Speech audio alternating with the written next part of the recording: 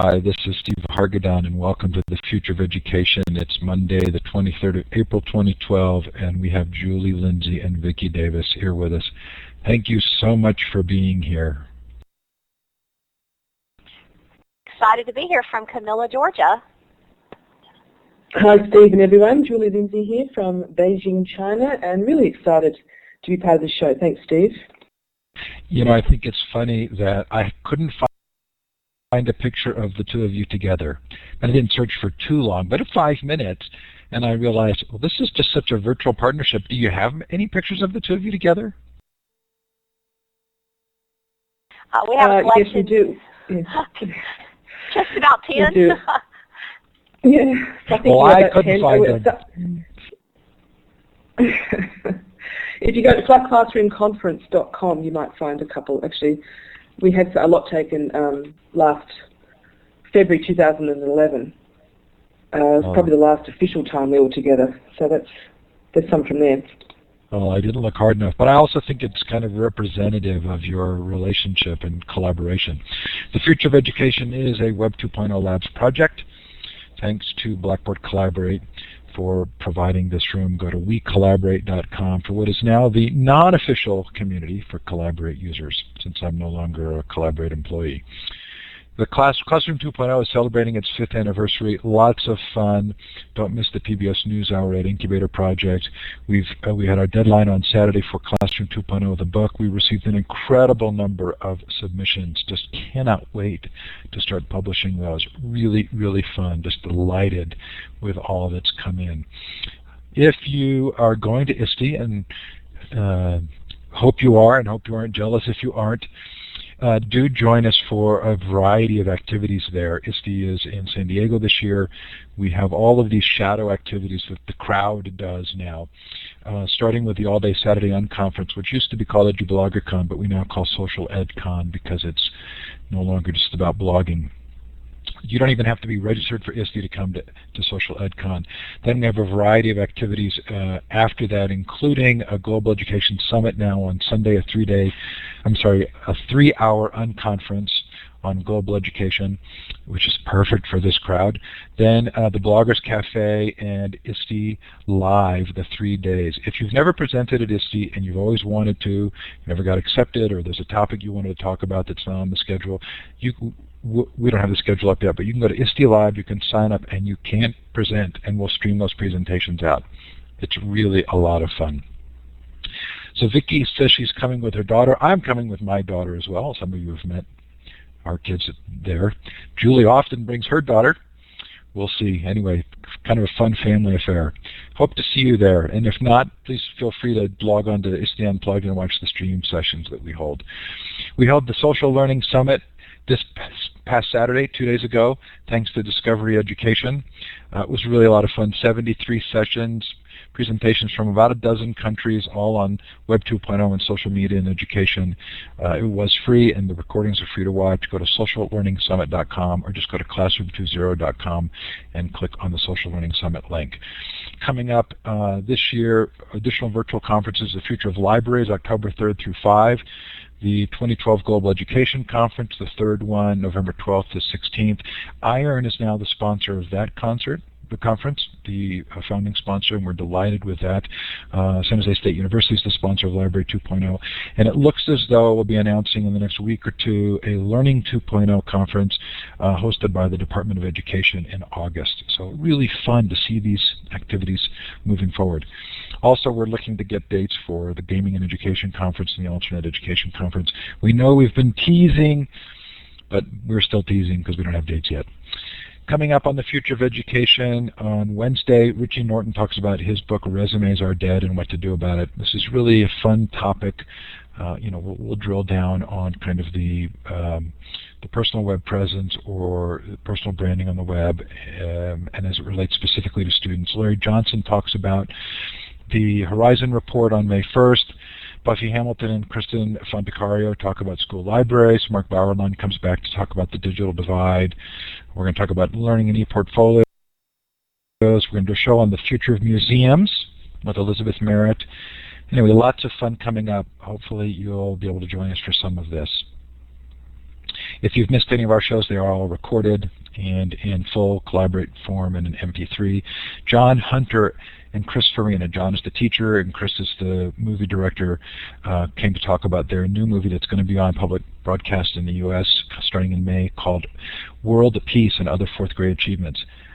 I'm so moved and touched by this interview. I'm just really highly recommend it. You need to get to know John Hunter. Just a brilliant guy. Tracy Weiland-Dalgenti talked about Society 3.0 and the impact of social changes on education. Mark Tucker talked to us all about PISA scoring, high PISA scoring countries and how we can learn from them. Even if you're skeptical of the PISA test results, really, really worth listening to. Anyway, lots more there. Jennifer Fox talked to us about strength-based schools, all up at futureofeducation.com. So this is our chance to have you tell us about where you're participating from. Look to the left of the map. Look for the star icon, the second one down. Double-click on that and then click on the map. Feel free to shout out in the chat. Let us know the time and the temperature. While you're doing that, I want to let you know, with this many people in a room, often the chat looks like it scrolls by really quickly. Just double-click on the top of the chat window and drag it, and you can drag it out of its normal place, and then you can resize it by grabbing the top or the bottom and pulling it open, and it will make it much easier to see the chat. Lots of fun to see folks from all over the world. Of course, for a session like this, that's no huge surprise.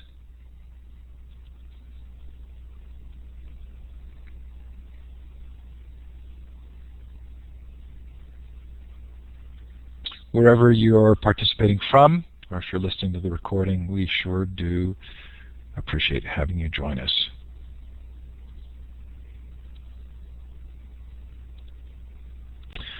Okay, so I know that because of the little bit of a lag that Julie has, it probably makes some sense for me to direct questions to each of you sort of directly. If I don't, you'll have to pick up and figure out that I forgot to do that. But I'm going to try and direct them, and if the question should go to someone else, feel free to kind of trade positions. But at least that way Julie won't feel like she's constantly getting talked over. So this is a brilliant book. I mean, did you guys set out to write an encyclopedia, Julie? Or did it just end up that you wrote the definitive work on everything global in Web 2.0 in a spate of furious energy? Well, I think, as you know, I mean, the book was 3 years in the making, and a lot of love, sweat, and tears have gone into it, and it's basically the 5 years of work that Vicki and I have been working together. So, encyclopedia is a good term for it, but we just wanted it to be rich with experiences, and we wanted to include other people's stories and people who've been in the projects with us to tell their story and to show the impact that it's had on their lives, their teaching, their profession, etc. And the book's not just about us. That was one of our main objectives. It's not just about us. It's about how we're changing the face of education, in a small way, of what we're doing to join people from around the world. So that's why, and we struggled with our publisher. They got very upset because it just got so long, and we had to cut things out, and it was a hard work, really hard work, just to get it to where it is now. Thanks. So you need to tell your publisher that it truly succeeds. I mean, there's so much information, from the index to all of the links and the incredible amount of material and the sidebars. I mean, even from the inside of the front cover, it's just jam-packed. But I felt like I had in my hands a seminal work. And especially, when you think about the changes in the world and you think about Web 2.0 and global education, Vicki, I think you both deserve an incredible amount of credit. And I love it that the three of us have some history here. I mean, I will say I enjoyed feeling like I had some small part in it. Well, Steve, you're actually on page 3. We have Tom Friedman at the top there on page 3, and then we have Steve Hargadon there at the bottom. But, I think that we wanted it to be an experience that was welcoming, connecting, and encouraging, because it's time to, there's a great older marketing book that's just been revised called Crossing the Chasm, and it's about taking it from your early adopters into mainstream. And I feel like that's where we are in Web 2. It's where we are in global education.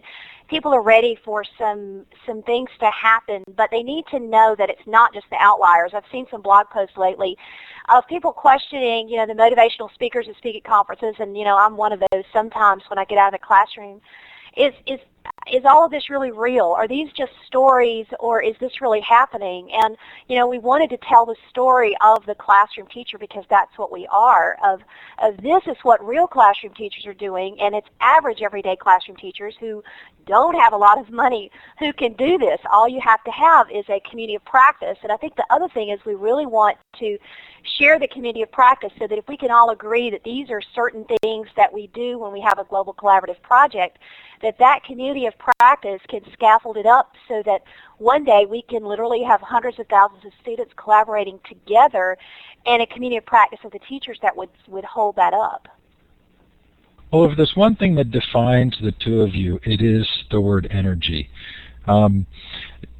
Julie, I loved not only the quotes from the teachers in the book, for sure, but I also loved, in particular, the email that you sent to Vicki that's reproduced. Do you want to give us a little bit of the history of how the two of you connected with each other? We first connected through the K-12 online conference in 2006, the very first K-12 conference, and Vicki was running a wiki collaborative session, and I joined in then. But we didn't really know each other then. But then I was following her blog through the October, etc., and I noticed that her class was reading The World is Flat. And I was in Bangladesh at that time, and my class, my junior, I suppose you'd call it over there, computer class, were also reading The World is Flat. So I left a comment on her blog to say, well, wouldn't it be great to join our kids together, and we have a sort of a different perspective from the other side of the flat world. And so Vicki picked up on this, and we got together, we Skyped, and we worked this out, and the very first Flat Classroom project was born, which in fact is not a lot different to what the Flat Classroom project looks like now, except that it was a lot shorter. It was about 3 weeks. My kids and I went into school on the weekend, 2 weekends in a row, which if we've got people in the room, I know we have, who have done the Flat Classroom project. We basically did the whole multimedia piece, outsourcing and everything across 2 weekends. And yeah, the bandwidth was terrible in Bangladesh. Trying to upload a 5 megabyte video was difficult. That's the sort of thing I was facing. But we did it, and our kids connected, and something really magical happened. So we sort of sat back and thought, wow, what just happened? And that's how it started. So it's also, Vicki, kind of interesting to notice that Tom Friedman and Don Tapscott both kind of play prominent roles here in recognizing what you were doing. How important was that to you? Well, about 2 weeks into the first project, I think Julie, she wrote about a blog post that she was out playing tennis and came back, and she had an email from Thomas Friedman 2 weeks into the first project, and she contacted me, and we realized that something very special was happening, and we were really flattening at the high school level. This has been happening in business, and there's some other places that have happened, but we've really merged our classrooms together, and that was very, very powerful. And in that particular email, spurred us on to realize that we had something, and we needed to make it scalable as well as bringing attention to other teachers. So that was incredible. And then we got ready to have our first conference, and just before it, Don Tapscott reached out to us. He was writing his book. Oh gosh, I'm trying to remember which one we were in. We were in a couple. NetGen, that particular book. Julie will remember. Growing Up Digital. Thank you. And he wanted to talk about the Horizon report, which has now turned into the NetGen project. And we actually ended up mashing up the Horizon report that comes out every January with Don's NetGen norms because they were just perfect to kind of. We want to create, with that project, we wanted to create something you really couldn't copy off of Wikipedia. So it's amazing that those authors could reach out to us and help spread the word with what we were doing and take it further. And I think that it also causes Julie and I both to want to foster beginning projects. So that we incubate projects. We have Flat Classroom certified teachers, and our goal is to help as many teachers as possible start their own projects, whether it has Flat Classroom anything on it or not. That's what we want to do because somebody did it for us. It's this pay it forward type thing that you do all the time, Steve, and you know, we were kind of there, 6 years ago, kind of at the beginning, helping each other as beginners, and it's grown underneath all of us. But we want to always keep the attitude of a beginner and being helpful and being encouraging. You know, a teacher with a strut is usually not a very good teacher. You have to be humble and work and help others. So, Julie, who's the book for? What's your ultimate goal? Who do you hope will be reading this book? Interesting question, Steve. The book is for anyone involved in education, and we've aimed at. I mean, the 7 chapters where we go through our 7 steps. We're looking at the individual educator, we're looking at the actual school, how you can move the school, and we're looking at how the student, you know, from the student point of view. But, you know, I think it's for teachers in the classroom, all teachers in any classroom. It's for professional development coordinators, it's for curriculum leaders, it's for administrators, it's for teacher educators at the tertiary level. It's really, I think it's being marketed particularly at the teacher-educator level, but, you know, it's a pedagogy, but it's you know, as you know, it's full of rich stories and tips and tricks and tools and methodology, etc. So, you know, in a way, I don't know if it's a disadvantage being here, Mark, trying to say it's for everybody, but I really think there is something in there for everybody. Vicki, the book has the initial impression of being sort of a guide to how to flatten your classroom. But it feels like there is a deeper story here, and one that you kind of get both directly and indirectly. The directly would be this quote: "Many educators mistakenly view global collaboration as an extra, but visionary educators realize that global collaboration is not a curriculum topic, but an approach to pedagogy." And then your chapter on Rock the World, I mean, it's sort of, I think you're sort of bluntly saying, what will happen if we don't make these changes? Did I get that right as sort of a strong secondary message? Yes, and I'd actually like to bring a chart up from the book. Let me see. I think it's chart number 2 here. Let me flip through. Just this right here. We use it at the end. And, you know, there are opportunities and threats. And when there's massive change, you have an excellent opportunity to benefit. You know, there's winners and losers, and we know of a lot of losers right now that are struggling. But if you look at this chart here, and this is just for the U.S., and basically shows that in the United States, if you just look at the U.S., that we're going to have a shortage of students and of people who can actually meet our labor needs that we have. If we're going to sustain the growth we've had as a country, but also the growth of the world, we don't have enough knowledge workers. And where are those workers going to come from?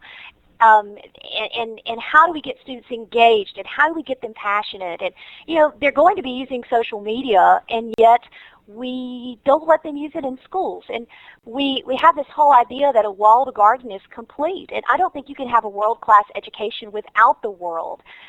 It is time to change, and it's time to do things. You know, I think the biggest problem I have with a lot of the ed reform movement is that it's just a criticism. This doesn't work, that doesn't work, this doesn't work. And how many people are telling us what does work? For example, right now my students in the 9th grade have what we call it our freshman project. It's a Google 20% project. So we take 20% of our time. They have a year-long project, and they do an incredible work on a massive project. And instead of coming in and evaluating me for 30 minutes, 3 or 4 times in the year, I've asked my administration, look at my student portfolios, evaluate me that way, and evaluate my student learning that way. So yes, okay, standardized testing may be part of it, but we need e-folios, and we need big summative projects, and we need to evolve in teaching. But there is a way to do this, and there are teachers who are doing it now. I think one of my favorite chapters besides chapter 12 is actually the chapter on choice, which is about differentiating instruction. It's chapter 7, because I have 2 of my 3 children have learning differences, and there is no excuse to not reach every child now with technology. We have got to reach all of the children. It is important. And, Bruce in the back channel is asking, what portfolio software do you recommend? We actually build our e-folios on Weebly, and they post their projects on Wikispaces. We don't have a lot of money for that sort of software, but yes, there is an underlying message that you can do it. It is possible. Here's how to do it, and not just casting stones. You know us, and you know that we really try to be positive, encouraging people. And what teachers need now is hope, and they need to know that there is a way to do this. The choice chapter was my favorite as well. And it didn't hurt that flying back from an engagement I had yesterday, I read Choice Theory by William Glasser, which just kind of blew me away. And then to read your chapter on choice in combination with that was amazing. But there's a story there of student empowerment and students making choices. And you have a brilliant quote by John Turner. How important, Julie, is it, do you believe, for students to have choices? It's incredibly important, Steve, I think, and we talked about this in our book club meeting yesterday, and this being able to differentiate between content, choice of process, and choice of product is so important to give students opportunities for personal success. And we talk about this relates back to Don Tapscott as well. He talks about customization of digital tools, but that leads on to customization of learning opportunities and learning environments. And really, you look at students now, I'm talking K to 12 in particular, but everyone should be able to walk into a school or be part of an educational learning environment where the learning is customized to their needs so that they can have success as and when they need it. My daughter actually has a learning challenge as well, and she has struggled. She's just finishing grade 12 now. She's finishing her senior year now. She's got a month to go. But she's one that has struggled all the way through school, and I've bent over backwards to include her in flat classroom. She's lived the flat classroom as much as she could in the last few years to give her that element of success and leadership and ability to work with other people around the world. And that's just one aspect of it. But it's something that every teacher, when we talk about differentiation, but I think a lot of the time we don't really know what to grab onto to put that in place to really benefit our students. And I think part of what we're doing is a solution in some way for many teachers. Over to you. So there is this piece, I think, of the student empowerment and choice, and there's also a really deep thread in the book around teachers, their changing role, how things start with them. Vicki, you cite the Hawthorne effect in the book. Explain why. Well, in Chapter 2, we talk about the role that research needs to play. And, the problem with technology right now is that there's so many studies are coming out and saying this technology and that technology improves learning. And the Hawthorne effect, basically in a factory, they started doing research trying to improve productivity, and they turned the lights down and productivity went up, and then they turned the lights up and productivity went up, and then they made it cold and productivity went up, and basically every single thing that they did in that factory made productivity go up, and they found that it was the effect of being studied. So when you create a pilot and when you create a study, you create an environment of innovation that actually improves learning.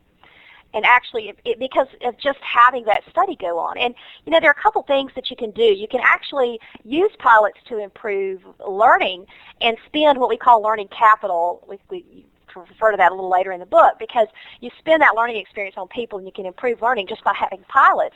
But also, we have the opportunity in global projects to sort of remove the Hawthorne effect, because we have for example, flatclassroom.ning.com, we have researchers in there, and they look just like everybody else. We do have badges, but the students really don't know who the researchers are, and they're able to go in and see what's happening without impacting the final results. And we need to have researchers who are able to do that. Of course, there are a lot of challenges with traditional research. And at the Berkman Center 2 weeks ago, there was quite a conversation at their Open Education Forum about what needs to happen with open research. But I think that it's time for research to evolve, but also to involve researchers in just about every global collaborative project. Let them see what we're doing. Let's see what the engagement. We know that audience improves learning.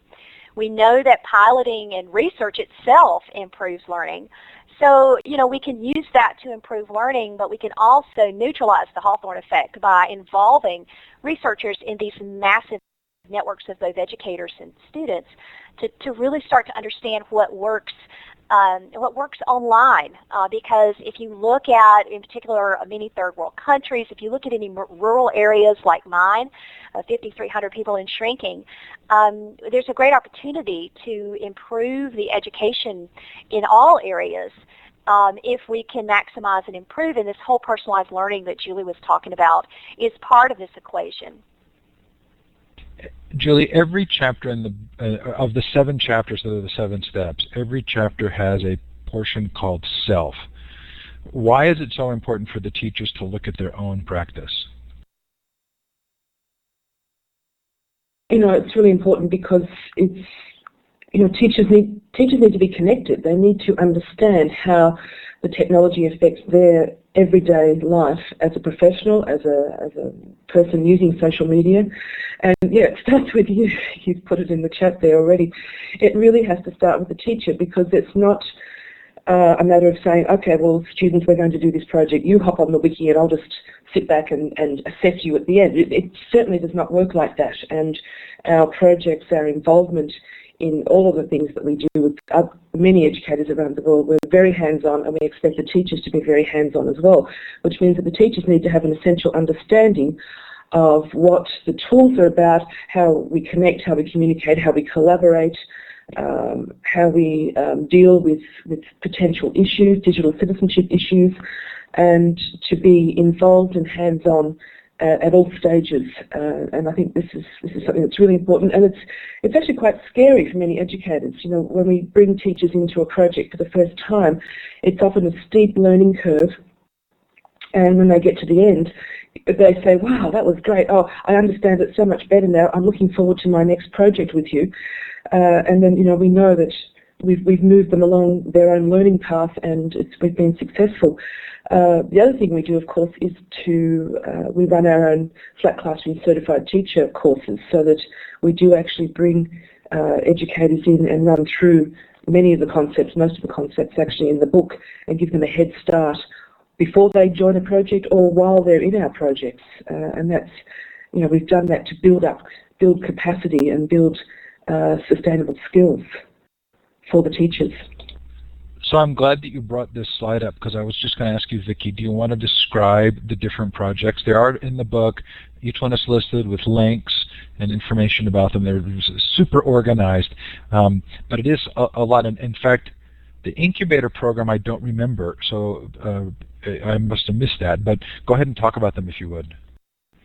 Well, we have quite a few different projects, and actually we're missing our newest project, which is the K-2 project. That's a pilot. That's kindergarten through second graders. They've been making, I put it on my blog, every night at 8 o'clock on the Cool Cat Teacher blog. I actually post things about global education, and posted the kids are cooking right now and recording what they're doing with cooking, and we use wikis, and it's a lot of fun with that. The incubator program is actually comes out of our Flat Classroom Certified Teacher program. Out of that program, the teachers are actually creating their own projects together, which is exciting. And we want to help birth. We'll know that the book is successful when we start seeing a lot of projects that are born out of it that just thrive and grow even faster than Flat Classroom. E-Racism Project is our middle school global debate that's going on right now. Hopefully we'll have the finals for that debate, which is hosted on VoiceThread. They're a co-sponsor of that project. We'll host that in a virtual world, and of course a lot of our projects are free. So Racism, Incubator. The first time we run a project, we always get as many volunteers as possible, and we share everything we do. Some of our projects we have to hire some people so that we have a little bit of a charge there. We've got our NetGen Ed project, which is high school, as well as the Flat Classroom project. And in those, the kids write collaborative wikis together. We'll have 700 to 950. 950 has been our largest wiki so far. And the interesting thing is, I know there are probably some questions about higher ed, and that is that pre-service teachers come into just about all of these projects in different roles, expert advisors and judges and that sort of thing. And we've had some conversations about creating a project like this in higher ed. It's interesting. In some ways, it's easier to collaborate at the K-12 level than at the higher ed level, because you have to do all these types of agreements at the higher ed level. But we do have quite a few pre-service teachers and their professors involved in the projects. A Week in the Life is kind of our middle elementary project, and they share different aspects of their life each week. So one week may be food, and another week may be culture, and another week may be holidays.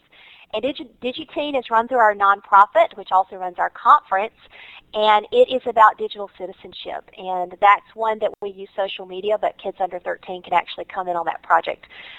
So we have two strands. We have one for 13 and up, and one for, we have kids as young as 10 in that project now. So, but we've got, the thing is, this is not about Julie and Vicki. All of these projects are run and managed in many ways. They're teacher sourced by the teachers. And then we have lead teachers who are certified teachers who help run the projects. But the goal is to be excellent, to be inclusive, to be helpful, to be scalable, and to be excellent in everything we do, and to be very, very welcoming to beginners. So those are just some of the projects. Just follow those Twitter handles and you'll find the links. So for somebody seeing these for the first time, this is going to be overwhelming. In the book, there is a chapter on designing and managing a global collaborative project. There are links to organizations, yours and others, that sort of do this in a structured way that someone could come in for the first time. I want to get into the 7 steps, but I also want to let those who are in the chat know, I see some of these questions. I'm trying to note them, and when we go to Q&A, you can ask them again, or I'll ask them for you. I don't want to divert us too much from letting Julian and Vicki tell the story of the book until we get to the Q&A. So if it's okay, I'm going to skip some of these until we actually get to a place where we can do that. Julie, what's the taxonomy of global connection? It's so funny. That was the question I was going to ask, and you got it right up. Okay. Well, this is about moving from this is connections in terms of within your own class. We have this intra-connection. You're working within you and your students, etc. Then you start to move beyond your classroom walls. You start to flatten the walls in terms of moving perhaps within your school. I mean, sometimes it's harder to actually collaborate with the classroom down the hall than it is with someone across the other side of the world. Because of different things that are happening within your own school environment. But it's also an important thing to be able to do. Can your students collaborate with the class down the hall? Think about it.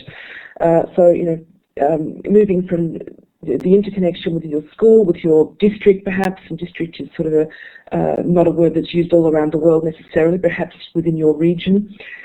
Then of course we move to global connections that are managed, so teacher managed global connections which are way beyond your sort of immediate geographical area.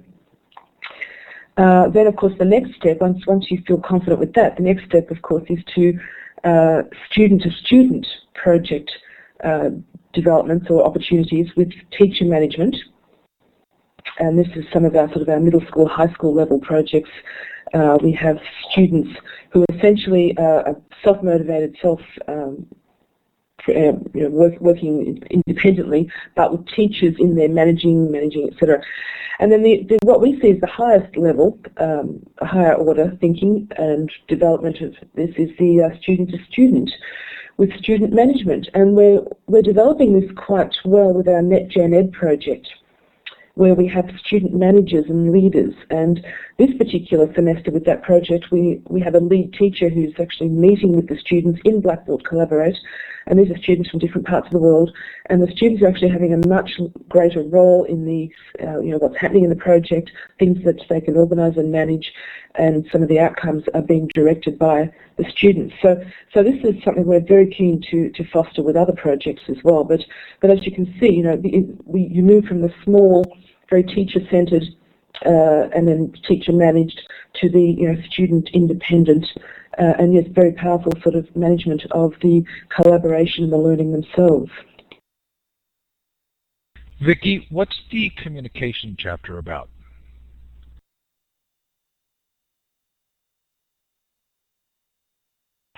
The communication chapter, actually, let me get to the right slide.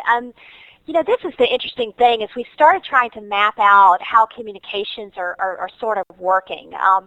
We realized that, we've got all the three types of communication. You've got intrapersonal, which is relating to yourself. You've got interpersonal, which is face-to-face interpersonal, and then you've got interpersonal, not face-to-face. So these are the different types of communication channels if you look at communication theory.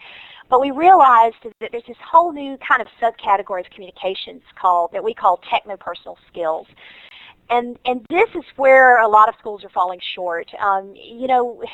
I guess part of it's unrealistic expectations. Principals and leaders don't want any problems. They feel like a good day is when you don't have complaints, and they feel like it's an unknown, and maybe it's the fact that they're not as comfortable with technology. But we know that when we have kids in the hall, that somebody's going to bump against somebody else, and there's going to be a problem.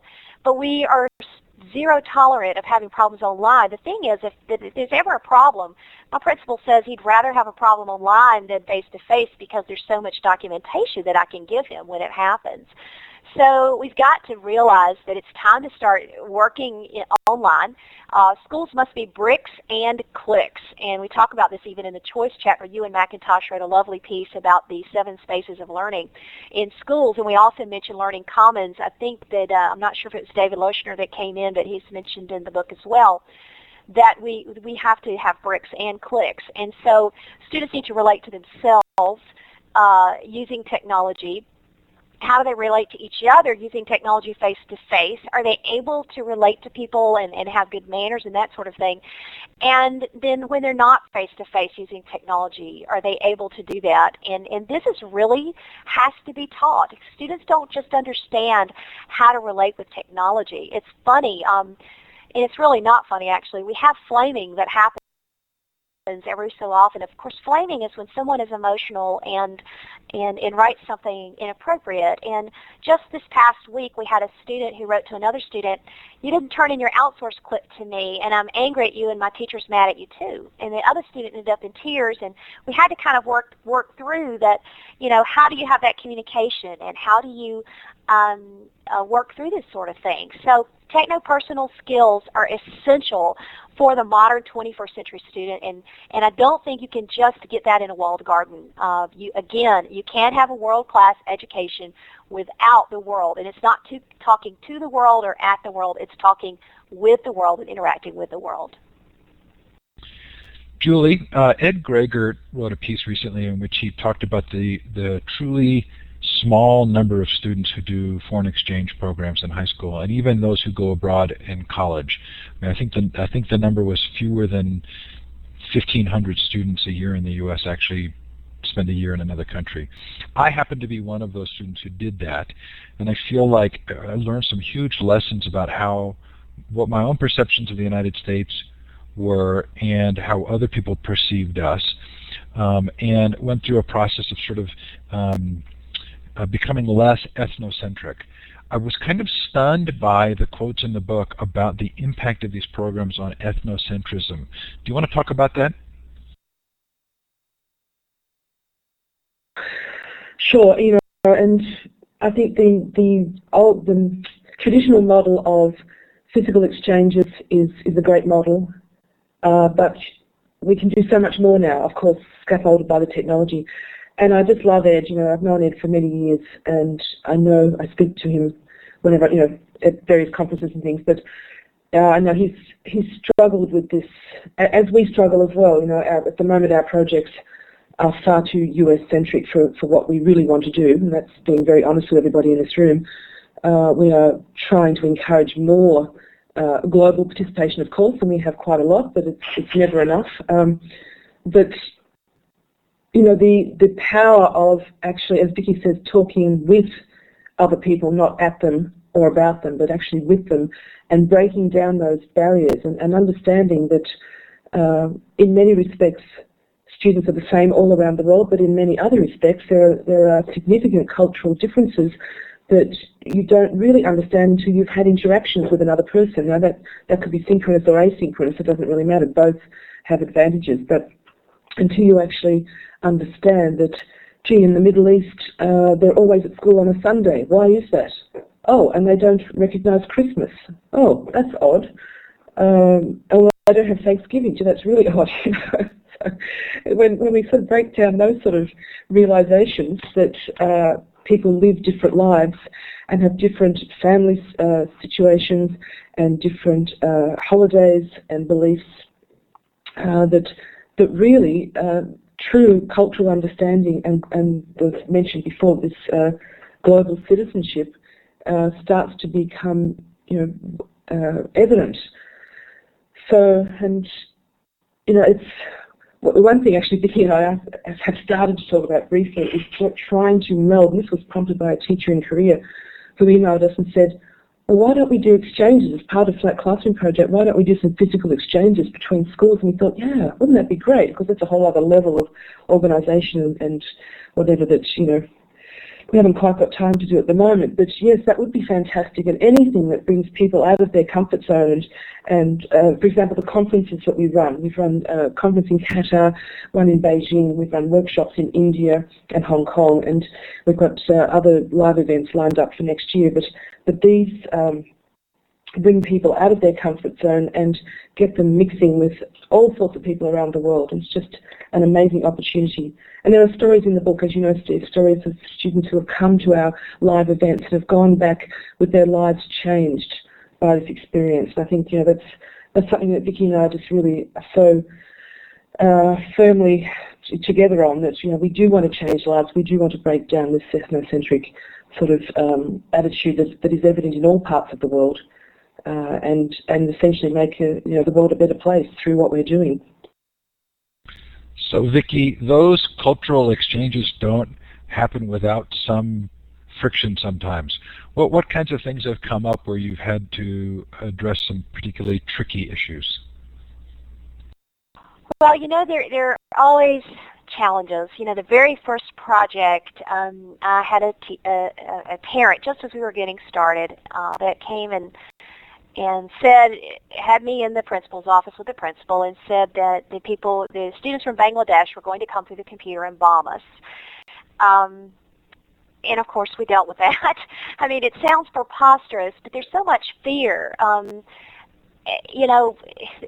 There's so many great stories, but I think my favorite story is 2 weeks into our very first project, my students lined up at my desk and they said, Miss Vicki, we've got something to tell you. And I said, oh, what is it? And they said, well, we want to tell you that the news media is wrong.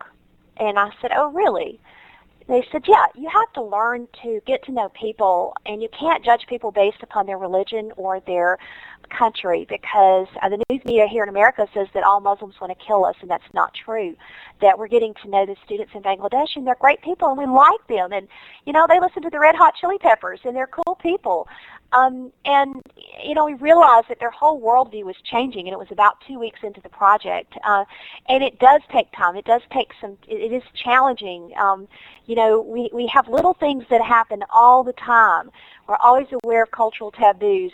We have to, for example, profile pictures. Arms need to be covered on pretty much all of the students because of the different concepts of how things look. And interestingly, Terry Friedman, and he's in the book, one of my students, Casey, who was in the very first project, was writing a piece for him and was on Skype and kept saying yes sir to him, and in the southern United States, we're yes sir, yes ma'am, that sort of thing, and Terry said, Casey, are you getting cheeky with me? I feel like you're being disrespectful. And they realized that a cultural disconnect was actually happening there, and Terry's a very seasoned adult, and the fact that she was saying yes sir, and that would be considered disrespectful in the UK, they happen all over the place between adults, between students, and we have to, one of the things we have to do is we have to teach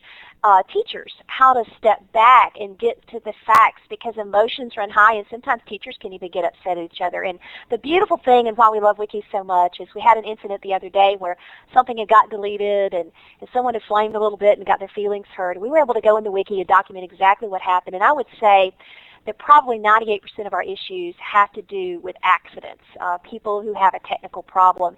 And if we can teach people to give others the benefit of the doubt, you always want to give another person the benefit of the doubt when something happens, then that is a powerful thing to help improve our relationships everywhere on these forums and all these places where people are just having such a hard time getting along.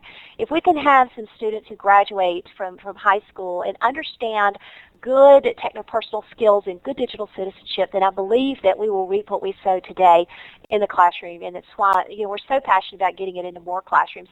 And it is doable. You don't have to be afraid. It is doable, and there are a lot of teachers who are doing it. So I love the chapter on creation, but I think we'll skip it. And I want to ask one final question of Julie, and then we'll go to the Q&A. So, Julie, why did you include the chapter on professional development? You must have, if you were cutting other things, you must have felt that was really important.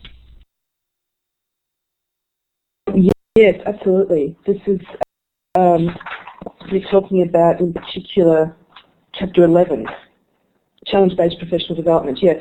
Well, it's based on what we've been doing in the last few years as well, which is the Flat Classroom workshops, the conferences where we've run the leadership strand and the student summit, and the Flat Classroom certified teachers. And I think it's our way of showing that we're working at the back end as well as the front end, so to speak.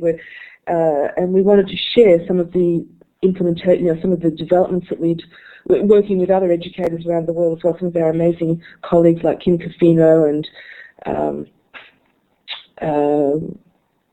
so I've gone blank. But it's just so important to understand also that you can bring this back to your own school in a methodical way and develop your own sort of challenge-based professional development that involves a process-based sort of event. And we work on, Bernard Jean Porter, that's what I was trying to say, sorry, just went blank. Bernard Jean's been a great help working with us, putting stuff together as well. But having, say, a day or 2 days or whatever, and working through a process. That's what our Student Summit does, and that's what we do with our leadership workshop, and not just one-off lectures, etc., or 1 hour of hands-on, but it's an actual, this is where we're starting, this is where we're ending, and melding the student and the teacher strands together, bringing them apart, bringing them together, etc. And we found that extremely successful. So that's what we wanted to share in that chapter, and show that everyone can implement something effectively in their own learning environment that can move their learners forward. It seemed like sort of the brilliant, inevitable conclusion of the self portion of each of the previous 7 steps. That, like Vicki said in the chat, it's sort of the fulfillment of those same principles in teachers doing all of those things for themselves and for each other. It's so funny that you drew a blank on mentioning that name, or on Bernard Jean's name. I read your acknowledgement section and I thought, I think you've hit the Dunbar number. How do you remember all of these people? Oh, and I didn't direct that question. So go ahead, Julie. Sorry. Yeah, no, sorry. Sorry, Steve. I think the older I get, the more I forget, actually. I think some people in the room might have empathy with me of that as well. But I also feel like Vicki and I have just done overload so much, and I really apologise to Bernard Jean. I know Bron's in the room as well. Sorry, Bron, you're a good friend of Bernard Jean as well. Good friend, I know. But anyway, anyone who I've forgotten to mention, I apologise in advance. Thanks. Okay, so let's move to questions. I've collected a few. If you've asked a question, please post it again in the chat, or feel free to raise your hand if you want to take the microphone. That's the third icon over in the participant window. And if you do that and there's no sound, we'll move on and let you run the audio wizard. But one question that came in, Vicki, was how do you deal with social media website age limits for elementary students? Well, there are a lot of different options out there. I think one of the things that we talk about in the book really is that it's not one size fits all. You need to understand the country of origin and the rules there, and you need to understand your local rules. So, wikis, and there are certain tools that have been very, very friendly to this whole issue we have in the United States with COPPA and having to have kids under 13 not be tracked. Wikispaces and Digo are two great places to go. You've got Edmodo that we use. There's so many different options out there. I think the great thing is, 6 years ago when we were really had our first K-12 online conference and when Classroom 2.0 was born, these were valid questions. But I kind of feel like 6 years later, they've been addressed with people who are handling it. So, I would say look for age-appropriate experts who are doing it now and having success. If you can find them in your state, and pretty much every state has people that are doing this sort of thing, and emulate what they're doing. You don't have to reinvent the wheel. And if you have a very conservative school, sometimes the best thing is to show them what it looks like. They're not willing to do like my administrators did when I sat down and said, oh, I've met this wonderful person in Bangladesh and we want to study Thomas Friedman's book, The World is Flat, and experience it. And I'll keep you briefed, and we literally met every other day to brief them what was happening. We were watching it closely. I was scared to death. I felt like I was about to go skydiving, actually. But you don't have to have that skydiving feeling anymore. It's a lot safer now. It's a lot less scary, and there are a lot more best practices out there. Julie, Lisa asked, she says, I get asked all the time, what does flat classroom mean? Can we get a good definition? Flat classroom means bringing the world into your classroom and putting your classroom out to the world. So it means eliminating as many of the blockages as you can. And, I'm in China. Talk to me about things that are blocked. But you work out your own method of getting around that. You've got to put your students out there and in a safe and productive manner. And you've got to give them an authentic audience, you've got to give them people to interact with, and you've got to combine what you're doing in your classroom with other people in the world. So when I think of flat classroom, I think of this, sort of the walls being flattened, lowered, whatever, and it's almost like you're teaching in a classroom of glass. You can see out, people can see in, and in fact, it's not just glass, it's actually, you can walk through it. And with cloud computing, with all of the tools that we have now, and all the tools we had 6 years ago, 5.5 years ago, or whatever, when we started this, it's completely possible. It's just a matter of confidence and attitude, and it works. Flat classroom works.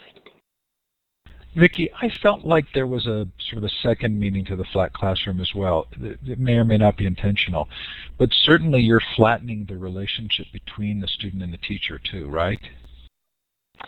Yes, teachers are no longer like the sun with the students and planets going around. It is a relationship. In some ways, it's like the students are the planets and the teacher is the Voyager, Star Trek Voyager, going around the planets, helping and coaching and encouraging the students.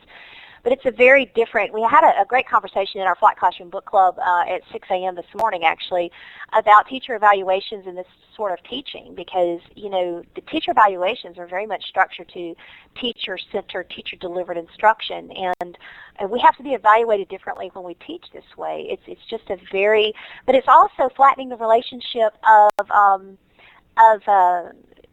pre-service teachers and professors, and just a very powerful experience. In fact, the very first K-12 online conference where Julie and I met, we had educators building wikis, and we had these amazing moderators of the wiki, and nobody knew who they were, and they just thought they were volunteers, and we got to the very end, and I said, well, by the way, these are my 10th graders moderating, and nobody could believe that the 10th graders had done such an incredible job. And once I took my students with me and spoke at the Center for Quality Teaching and Learning over in Columbus, Georgia, and I had my students in the back channel, but I told my students to intentionally not identify, put that they were a student.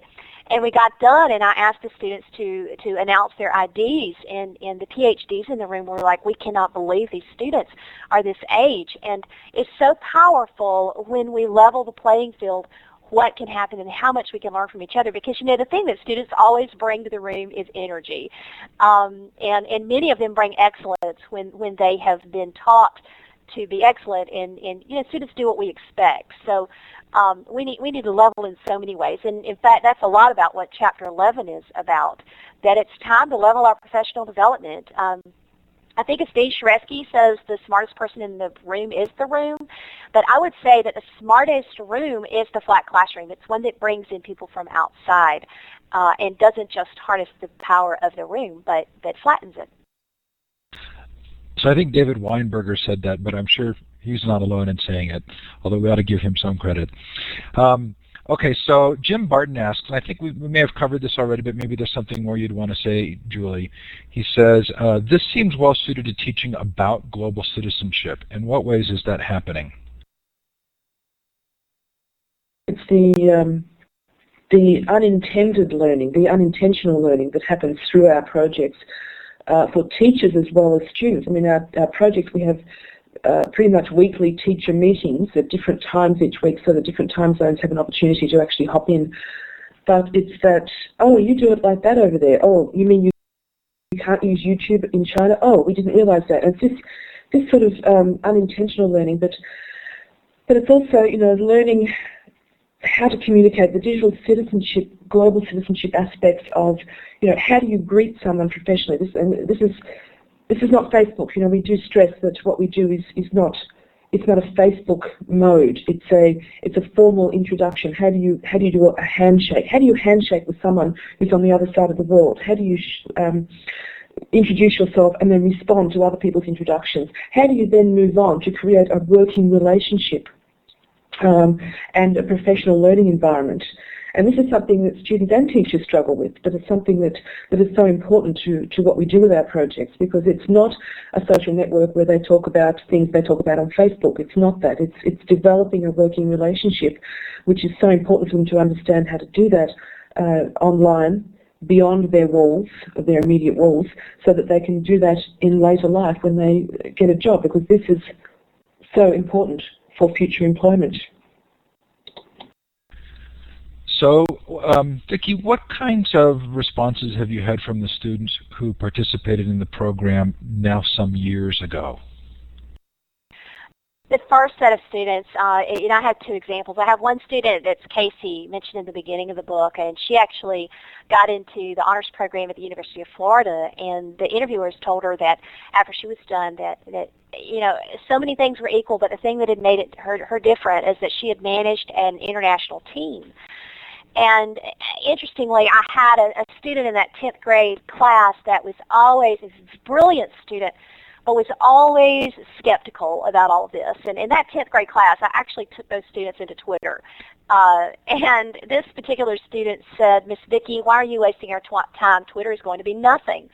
And I think it was 4 or 5 months after Twitter started. I mean, it was very early. And, all these different things, wikis, this is just a joke. Well, now this student is studying social media, and he walked into his first class, and they said, we're going to show you the future of the world, and we're going to talk about wikis, blogs, and Twitter. And he said he leaned over to another student, and he said, that's so 10th grade. And, here he is, a sophomore, junior in college, and that story, he emailed me and he asked me to read it to my students, and he said, Miss Vicki, I just want to tell you that I want to apologize. I didn't understand what you were trying to do, and I didn't believe you, and you always tell us that if some people don't think, that there have to be some people, let me go back. If everybody thinks it's a good idea, you're too late. When you're analyzing technology, if everybody thinks it's a good idea, you're too late. And that to position themselves for their lives, to be able to profit and make money, that they need to be able to find technology as it's emerging when quite a few people still think you're crazy, and to be able to spot that technology. And he said that you're so right, and I want some students to be able to listen. And some students don't listen, some teachers don't listen, some parents don't listen, but I don't care if my students thank me today. I care if they thank me in 5 or 6 years.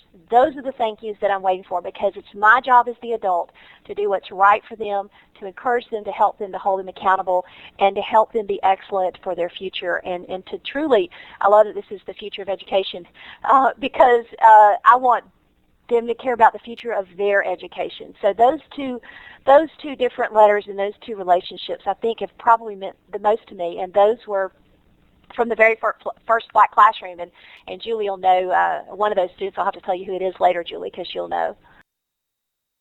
Okay, that's a great way to end. Julie and Vicki, thank you so much, not just for the book, but the personal relationship and the inspiration and everything that you do. Julie, thanks for coming on so remotely, and I think we did a good job. We didn't step over each other too much. It's been a great pleasure to connect with you and with everyone in the room, and I think we answered pretty much most of the questions. I'm sorry if we missed out on some points, but please contact us and continue the conversation through our Flat Classrooms or some of our other various sites, etc. Thanks, Steve. Thanks, Julie. And Vicki, thanks so much. You've had a long day. Thank you, Steve, for your leadership and your advice and your wisdom. This is one thing about you, and I know we have to finish, is that we've had many people who have told us that it's not possible, it's not doable, and there's never one time, Steve, that you've ever told us it couldn't be done. You've always said, think of it this way, and you've always said this is how you can do it. And that kind of attitude, there's just no limit to what you're going to be able to do. And I just thank you that you've always been an encourager and never one of those to say it's not possible, you're wasting your time. So thank you, Steve. Appreciate it. Well, you've sure done a lot, and we love it. Thanks, everybody. Thanks to Julie and Vicki. The book is Flattening Classrooms, Engaging Minds. Run out, buy it before you do anything else, and be prepared for an incredibly thoughtful and detailed book. Coming up on the Future of Education on Wednesday, Richie Norton talks about resumes are dead. And then after next week, Larry Johnson on the Horizon Report, and Buffy Hamilton and Kristen on school libraries. Thanks, everybody, for joining us. Thanks to Vicki and Julie again. Take care. Bye now.